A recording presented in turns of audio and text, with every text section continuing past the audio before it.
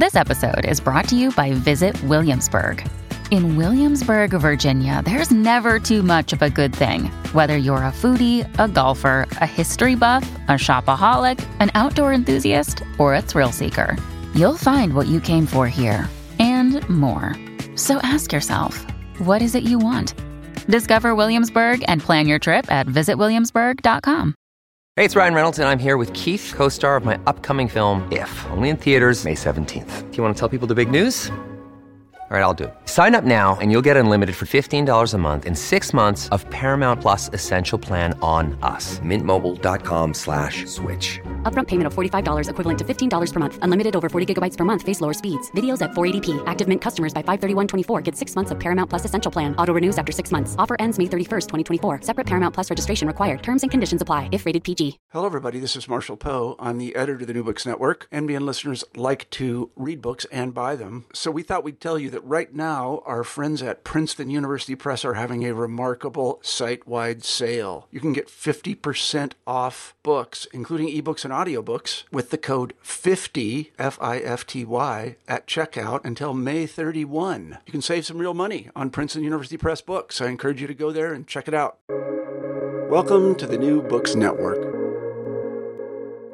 Hi, listeners. Welcome to New Books and Celebration Studies, a special series on the New Books Network. I am Emily Allen, your host for this episode. Our guest is Dr. Cecile Fromond, editor of Afro-Catholic Festivals in the Americas, Performance, Representation, and the Making of Black Atlantic Tradition, published by Penn State University Press in 2019, and the paperback edition was just released in May of 2021. Afro-Catholic Festivals in the Americas demonstrates how, from the beginning of the Atlantic slave trade, enslaved and free Africans in the Americas used Catholicism and Christian-derived celebrations as spaces for autonomous cultural expression, social organization, and political empowerment. Their appropriation of Catholic-based celebrations calls into question the long-held idea that Africans and their descendants in the diaspora either resignedly accepted Christianity or else transformed its religious rituals into syncretic objects of stealthy resistance. In cities and on plantations throughout the Americas, men and women of African birth or descent staged mock battles against heathens, elected Christian queens and kings with great pageantry, and gathered in festive rituals to express their devotion to the saints.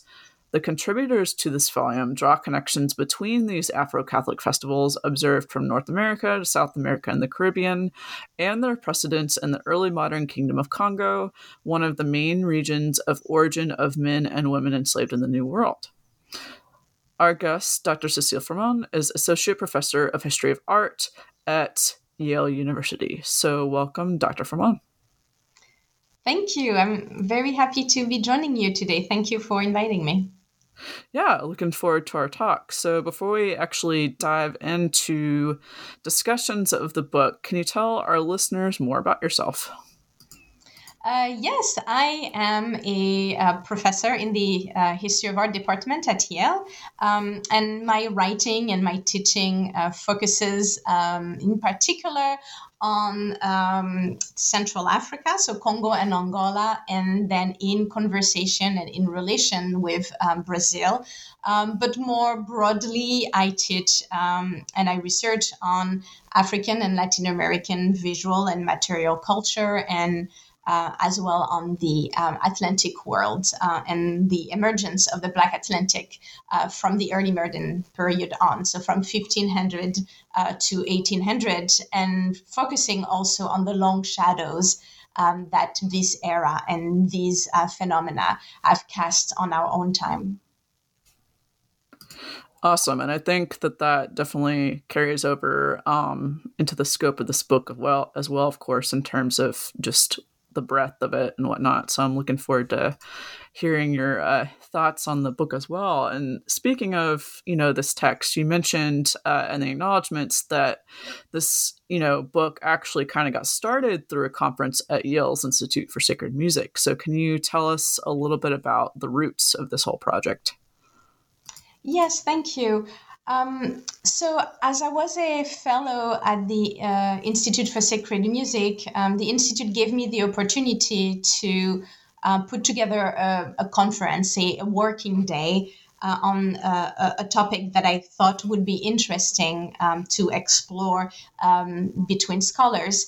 And in my mind, I wanted to think more about the Congadas. So this particular type of festivals from Brazil that still exist today, and during which Afro-Brazilian communities elect and celebrate a king and queen that represent their community and represent the sovereignty to some extent of their community within the larger Brazilian system. And so I was able, with the support of the ISM, to invite scholars from Brazil, from also around the United States. But what had already struck me then was the ways in which there seem to be real parallels, both historically and in the contemporary moments, between these Congadas, who even in the name were obviously connected to the Congo and its historical past, which I had studied in my dissertation and my first book, and then other festivals really across the hemispheric America, so from north to south, and in places that fell on either side of the linguistic, for example, divide between English-speaking and Spanish-speaking or Brazilian or Portuguese-speaking Americas. And so I invited a range of people. And in our conversation during that one-day conference, we really explore that idea, and it really, became clear to us that there was something really compelling in bringing together these different types of festivals. So New Orleans Carnival, or a Mexican early 16th century festivals that involved Afro-Mexican characters, for example, and that we could really find a new type of connection to them if we triangulated them through the history of the Kingdom of Congo, and in particular the history of the Sangamento. So that particular type of political but also religious ceremony that sustained the political system of the Kingdom of Congo. And it was a festival that I had at the time just studied in my first book in some details. And as we came together, almost every presentation started with the image that was on the cover of the book, which is a representation of the Congadas in Brazil in the 19th century.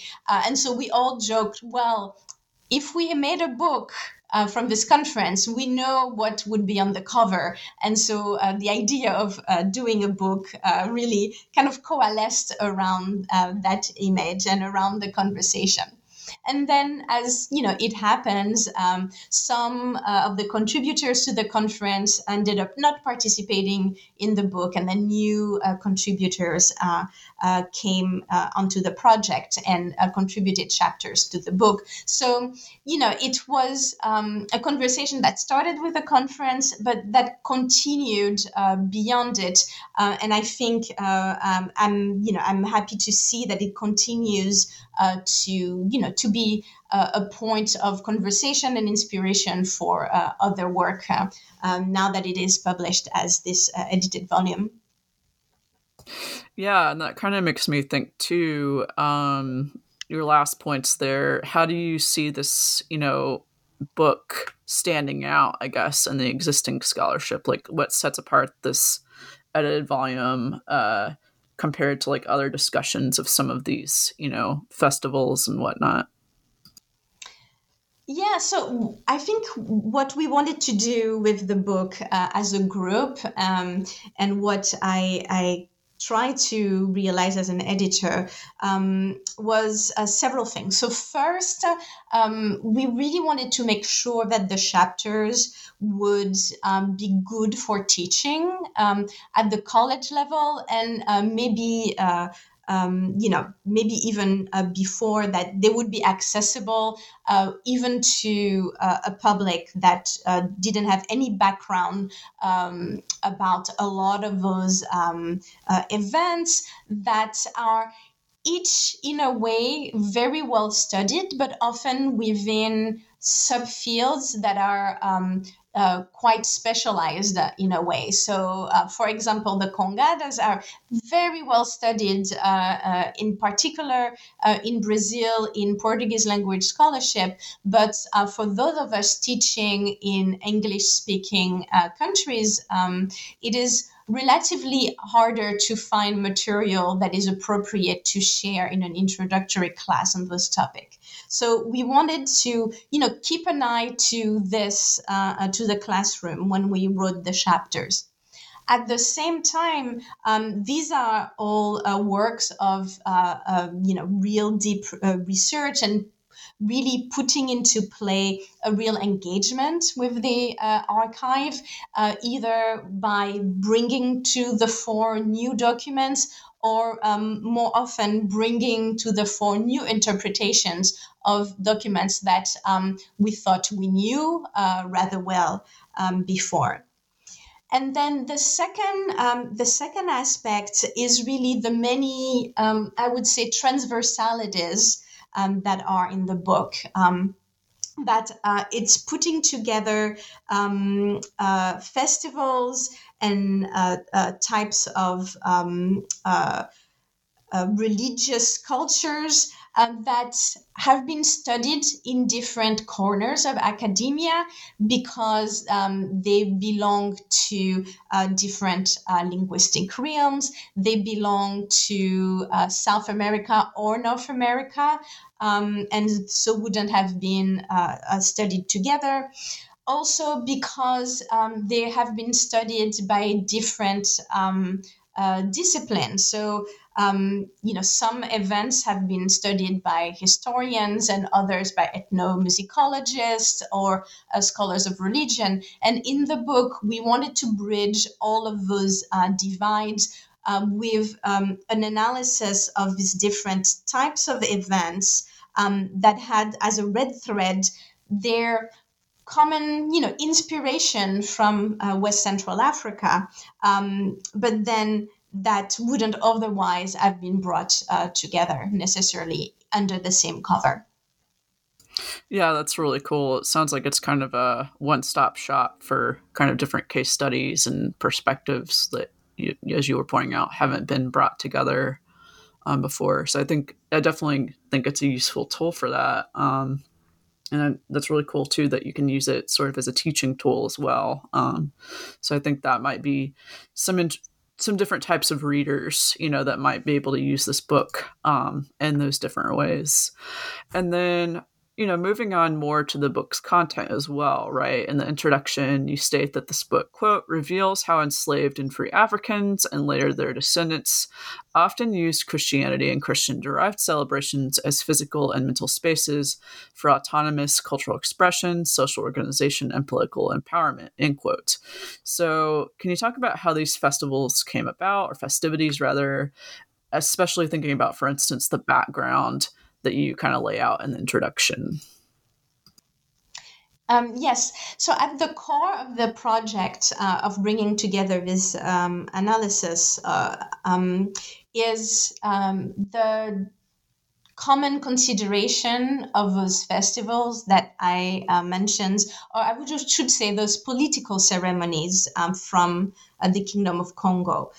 So that those were ceremonies called sangamentos, which is a word that is a Portuguese version of a Kikongo word that is the language of the Kingdom of Congo. That means rejoicing or celebration, basically. And these sangamentos were a ways for the king of Congo and then the elite of the country to restage at key political and religious moments the foundation of the Kingdom of Congo as a Christian kingdom. So that these war dances, basically, so they are very spectacular dances that involved mock battles between the elite and then their followers, kind of in a hierarchical way. And so they restage first the foundation of the Kingdom of Congo in its deep origins from a foreign king who arrived into the location of the Kingdom of Congo, bringing about new technologies and a new philosophy. And then the second foundation of the Kingdom of Congo around 1500, when a newly Christian king who had learned to be Christian as the first generation of the Congo elite who grew up with Portuguese priests being present in the region. So this newly Christian king reconquers the kingdom in a way and turns it into a Christian kingdom. So this Sangamento is a festive summary of the reimagination of Christianity into Congo mythology that at the same time also turns Congo mythology into a Christian story of the advent of the new religion in the kingdom. And so why was that important? Was that moment of celebration became key in affirming power and legitimacy for the kings of the Congo, and then their elites in their provincial capitals, for example. And so that was a key moment in the political life of the Congo. And the Congo in West Central Africa was one of the principal regions from which men and women would be enslaved and then taken to the Americas from the beginning of the era of the slave trade really to the end of it. And so that background of Christianity, or that background of the language of Christianity as a political tool and as a festive manifestation of political power, traveled with enslaved Africans to the Americas. And what we are looking at in the book is the different moments in which we can recognize that background in the Americas, in the coronation of the kings and queens of the Congo in Brazil, in a way that is, made rather obvious even in the name of the festival, but also as different authors in the book discuss in North America, in Mexico, and then bringing us to a broader reflection that if we are considering the origin and trajectory of African American religiosity, and by African American I mean it in a hemispheric sense, then we should look at Christianity itself and Catholicism and Congo Catholicism more specifically as an African a source for that religiosity, instead of considering Christianity as the foil against which African American religions would develop, or as the outside imposition that was willy-nilly co-opted and transformed by enslaved and Afro-descendant communities over time. So we can have a broader and a richer understanding of the nature and the texture of African American religions that take seriously Christianity as one of the sources and space for the development of African American religions. Yeah, and that kind of sets us up for the first part of the book really well. You were already kind of talking about this in terms of the Sacramentos and, the ritual battles that were brought over from the Congo Kingdom. So how do you see some of these same themes of, like we were talking about, like spaces for cultural expression, social organization and whatnot? How do you see that play out in some of the case studies presented in part one, for instance, like New Orleans, that starts off with? Yes, no, I think in the first part, we have Jeroen de Wolf discussing a hypothesis that is proposing about the origins of the Mardi Gras Indians in New Orleans, in that kind of rich and deep background of West Central African Christianities, and also Miguel Barreiro that is discussing an early Afro-Christian performance in Mexico that involved a group of African characters that also he demonstrates would have had in their kind of cultural background knowledge of the Sangamentos in the Congo.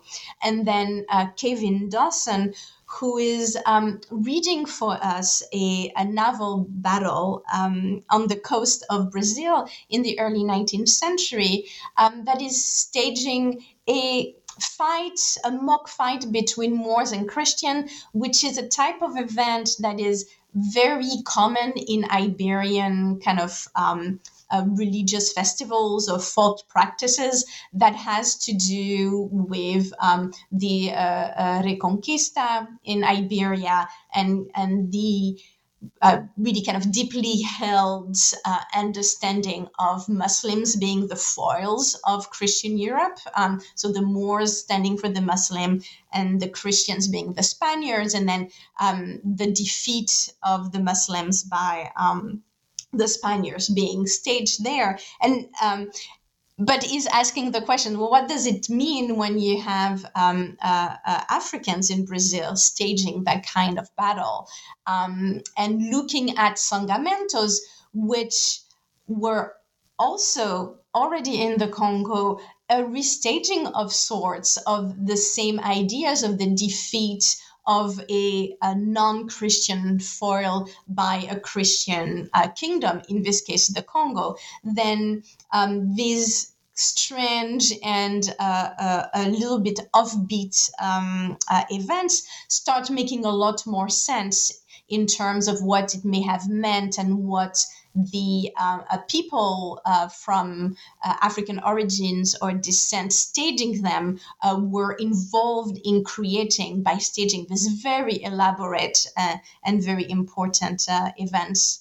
So across the Americas and also across the centuries, because within that first part, we go from the 16th century to the 19th century, and we see echoes and parallels that, again, the triangulation through West Central Africa allows us to pinpoint, analyze, and then link together in a way that is, I think, broadening our understanding of African American tradition at large.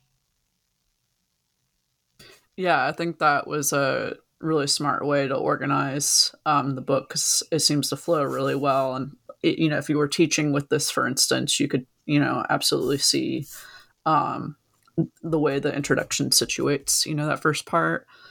So I think that was really neat setup for that. And then going on to part two, continuing sort of like with these different types of festive traditions, right? You start getting into still looking at the Americas here, the way Black kings and their, quote, representation and performance, diplomacy, and the archive.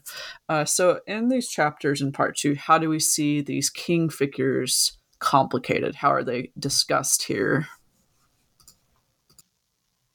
Yeah, so the part two is delving more deeply into the ways in which these festivals are being inscribed or, on the other hand, silenced within the shape of the colonial archive, specifically in Brazil and in the Portuguese Atlantic.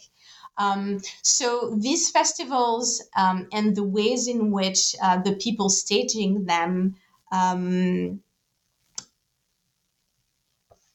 are taking place and then are having a life of themselves within the political and social structure of colonial Brazil, in the case of Lisa Voigt's chapter, and then bridging the Atlantic from Brazil to Dahomey, so West Africa, in the case of Junia Ferreira Furtado's chapter. Is becoming apparent there by asking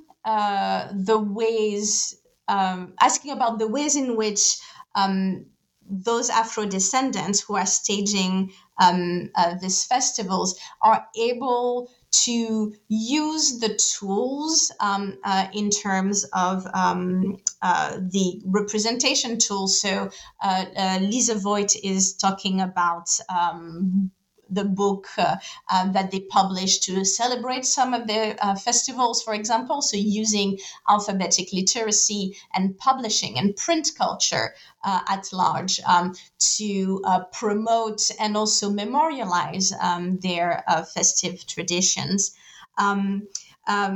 appears in a certain shape in the archive, and that should be taken in conversation with the other types of memory or embodied memories that belong to the long repertoire of Afro-Brazilian traditions, and put together, again, gives us a richer understanding of, I think, colonial Brazil at large.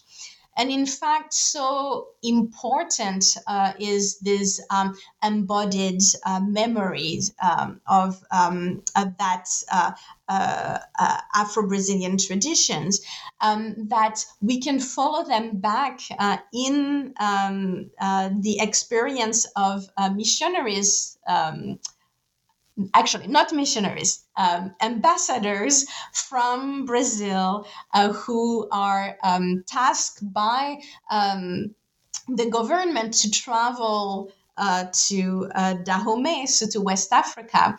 And they travel there with this deep embodied memories of Afro-Brazilian festivals and traditions that serve to them as the backgrounds against which they are able to approach festivals and rituals and ceremonies in West Africa. So that it gives us, again, a transversal view and a transversal reading of the connections and the ebbs and flows that link the different shores of the Atlantic world, and that, gives textures to the Black Atlantic. So we don't have simply a story of a displacement and then diffusion of African traditions into the Americas, or European traditions into the Americas, but you see back and forth and recreations that in some cases are going from Africa to Brazil and then back to Africa, and that the backgrounds through which these experiences are being recorded and perceived is one that is itself complicated. And as scholars, Voigt and Furtado are adding, one more moment of perceiving these traditions and analyzing them, that is inscribing itself in this long history of back and forth. Yeah, and it definitely sounds like making sure that, considering it's a lot about, representation, ensuring that the agency of these peoples are brought to light, maybe more than what you were saying before about some other scholarship that has simply kind of presented Catholicism or Christian-derived things as more stagnant or more imposed. And I think that's a really powerful thing that comes through in the book, for sure. And going on to part 3 as well, and this is where you come in more directly as well. And you were talking about this too a little bit with part 2 about how, looking at these different sources brings those through lines to life, right? So can you kind of talk about part 3 entitled Reconsidering Primary Sources here? Can you talk about your research process for your chapter in this part? And then can you talk a little bit about some of the key takeaways from Diane Stewart's chapter as well?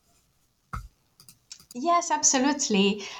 So as I mentioned earlier, all of the participants in the project kind of good-spiritedly agreed that the lithograph by Rugendas would be the perfect cover for the book. And as the art historian in the group, I thought that it would be appropriate for me to look further at that image in light of what our project was trying to realize collectively. And at the first level, so this image is representing one of those congadas, so one of those moments of the election of the King and Queen of Congo in Brazil among a group of confraternal brothers and sisters within the orbit of the church. And it is a European image made by a European traveling artist who had spent some time in Brazil and kind of give us this view of the event that is, very much about local color, and it is the picturesque and but at the same time, it is based on first-hand observation. It is really engaged with giving some specifics in terms of topography, for example. So you're able to recognize what church is including. And then, some other, I guess, almost ethnographic details, right? Details that could be read in an ethnographic lens because we're able to, to cross them with the written archive and as well as more recent festivals that are following still the same template. However, it is also an image that is very easily read as a, carnivalesque scene, that it looks like a world upside down with Africans, which in this context of colonial Brazil are very easily and directly read as enslaved, or at least people at the bottom of the social hierarchy that are, wearing some elements of European royalty. So a crown here, a sash there, a powdered wig, etc. But that fits not comfortably and definitely not within the ideas of decorum of European royal pageantry. So you can think that, it is just disenfranchised people seizing a moment of freedom or relative freedom in which they can put the world upside down. But in fact, if we bring this image into perspective with the background of the Sangamento, then we see that some of the key elements that are being shown in the image are actually not badly understood European regalia, but are very precisely reinvented with the means of a population that lived in poverty and at the bottom of the social hierarchies of colonial Brazil. So reinventing the insignia of royalty from the Kingdom of Congo, such as the crown, for example, and then restaging the dances that are typical of the sangamentos. So that it demands from us a more subtle and also a more textured analysis than one that is saying, a misunderstanding on the part of the Africans, or that is seeing the festival as kind of a moment of freedom that is given by the church and taken advantage of by the African populations as they can. But instead, we should see this image as a reflection of a set of organization, restaging of choreographies, dance steps, music. You have Central African musical instruments that are being represented there. Hierarchies. There is very clearly different types of peoples being represented, and also insignia, the flags, the different elements that are being worn that echo very specifically the background of West Central Africa. So that what we have is a document that we are at risk of misreading if we don't take into account that deep transatlantic background. And Diane Stewart's chapter is giving another and also a very poignant and I think very powerful example of how these kinds of misreadings have actually been so important in the historiography of, in her case, Afro-Caribbean religions, in that in the interpretation of Orisha tradition in Trinidad, there has been an understanding that on the one hand, you had the African side that was Yoruba, that came with a new wave of African men and women that came from the Yoruba area in West Africa to Trinidad in the 19th century, that mixed as a syncretic process with European Christianity to create the Orisha religion that would be kind of a syncretic and syncretic tradition.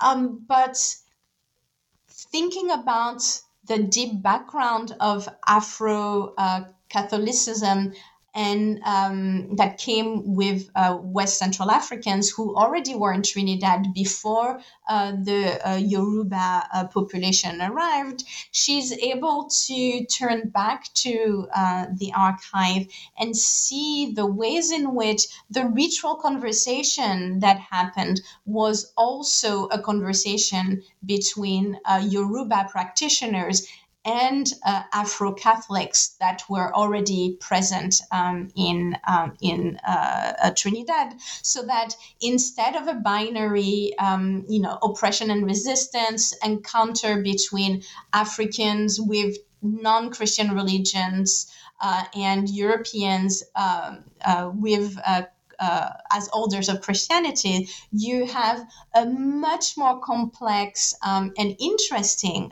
conversation that involved different religious traditions held by Africans and Afro-descendants who came together and had this very rich ritual and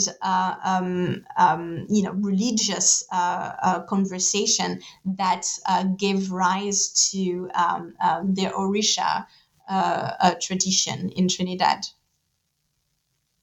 Yeah, very cool. And I think the section and, even with the other parts that you were discussing, it's kind of amazing how interdisciplinary the book is and all the different types of sources that, you and, Diane Stewart were drawing upon. And, like you were talking about towards the beginning, using both archival and ethnographic stuff. So I think it's, even from a methodological standpoint, I think people will learn a lot in this too, in terms of how it, looks at these different sources. And, speaking of which too, there's kind of a different type of source that, you all bring up in part 4, orality, right? And, the idea of the making of diasporic tradition. So can you talk about some of the conclusions in this more oral based last section, part 4? What do we learn there? Yeah, so in the fourth part, Michael Yanaga is bringing us to the present, right?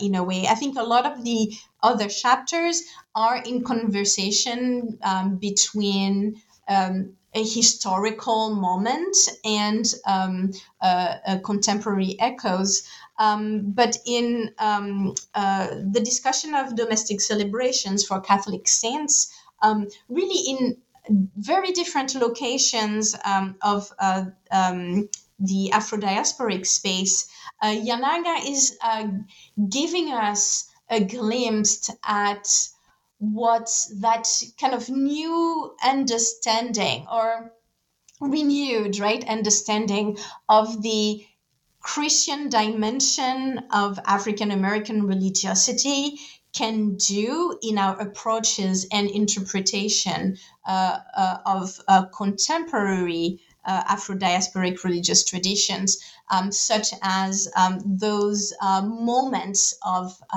ceremonies and domestic devotion to particular saints in altars that find themselves within homes, and where you see different groups coming together and bringing their songs and their prayers in what we discover by and large to be related and probably Central African inspired types of ceremonies.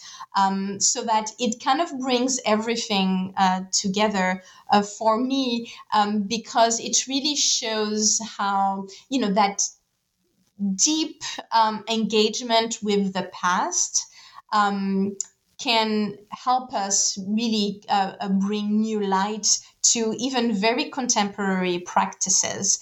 And it can show us ways in which, we've cut up the Americas by language and by different imperial traditions. Also, we've cut it up by the divide of Catholicism versus Protestantism. But there are still really deep lines that run through, such as the Central African heritage, for example. And if we think about it, the enslaved men and women that came from Central Africa, or really any regions from the Americas, ended up populating the American continents, from north to south. So, if we speak about Latin America and English-speaking America, there is something really powerful in thinking about the Congo America or the Central African America that also exists there, and that is still present and is still a structuring part of our societies and our religious traditions, be it in North America or in South America. So I really was grateful for this kind of concluding chapter of the book, because for me it is bringing it to our own moment and showing how we can rethink our approaches to our own practices.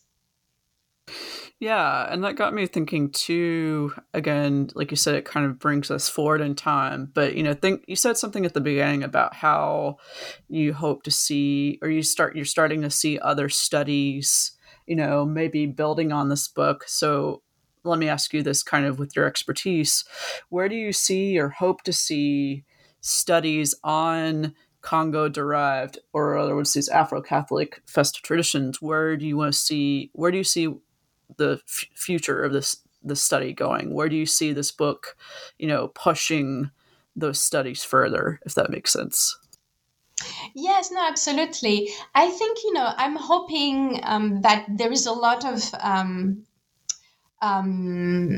methods that are demonstrated in this book, or showcased in the book, that can then be taken to different places, and also that there are kind of hints, little pieces of information, little moments where you have several items that come together that the different authors read as the key to interpreting a certain type of event as maybe Central African inspired, that then can be brought to the analysis of different areas and different moments that may not have been talked about in the book. So I'm thinking about things like, the election of a leader within African or Afro-descendant group in a particular place in the Americas that would involve, some of the practices that we described here, that all of a sudden would go from kind of obscure or difficult to interpret to really clearly related to some of those traditions. So there are definitely things like elections in Albany, New York in the 19th century that I think could also be related to the West Central African traditions that are awaiting to be understood in this way. And then I think at the broader level, there is a way in which there's been a lot of emphasis on the Yoruba dimension of Afro-diasporic religions in the Americas that are absolutely, have been absolutely crucial in understanding those religious traditions, but also that have left relatively little space for looking at the Central African aspect of things, and partly it was because the Central African aspect of things tended to be very much imbricated with Christianity, as we've been talking about, so less recognizable to some extent. And with some of the hints and then some of the methods that we have brought together in the book, I'm hoping that it will be easier to, pay closer attention to the Central African aspect of things, as well as the Yoruba side, so that it will renew our conversation on African American religion in that regard. Yeah, that definitely makes sense, and I'll have to keep an eye out on where things go following the book. And speaking of where things go, I want to ask you, Dr. Froment, what other projects are you working on these days? Yes, thank you. Well, I am working on a range of projects, partly because of the pandemic. So I've found myself exploring different areas. But I just finished a book that is, in a way, following some of the methodological questions that are in part in the book, having to do with challenging the limits, or I should say the perimeter of the European archive, visual archive about non-European places and locales and tradition. By thinking seriously about the conditions under which European images of European forms made for Europeans are being created. And by thinking seriously about these conditions, to pay attention to the encounters that were at the basis of these images. So encounters between Europeans and the people that they called the others, that I think were really important in the shape that this image took. And so if we take seriously these conditions, then I argue that we should see that encounter as one of the authors of those images.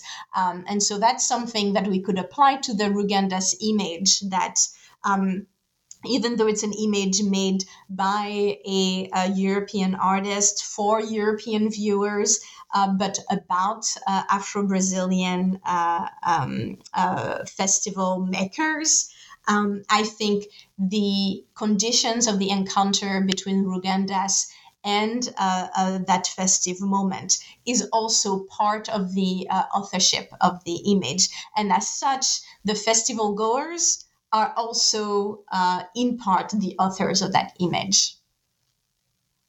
That sounds really interesting, and I'll look forward to checking that out. I'm excited. But thank you so much, Dr. Froment, for joining us today. It was a pleasure to talk with you. Thank you. It was a real pleasure. Thank you for having me. Yeah, and listeners, just as a reminder, this was an interview with Dr. Cécile Froment, editor of Afro-Catholic Festivals in the Americas, Performance, Representation, and the Making of Black Atlantic Tradition, published by Penn State University Press in 2019, and released in paperback this May of 2021.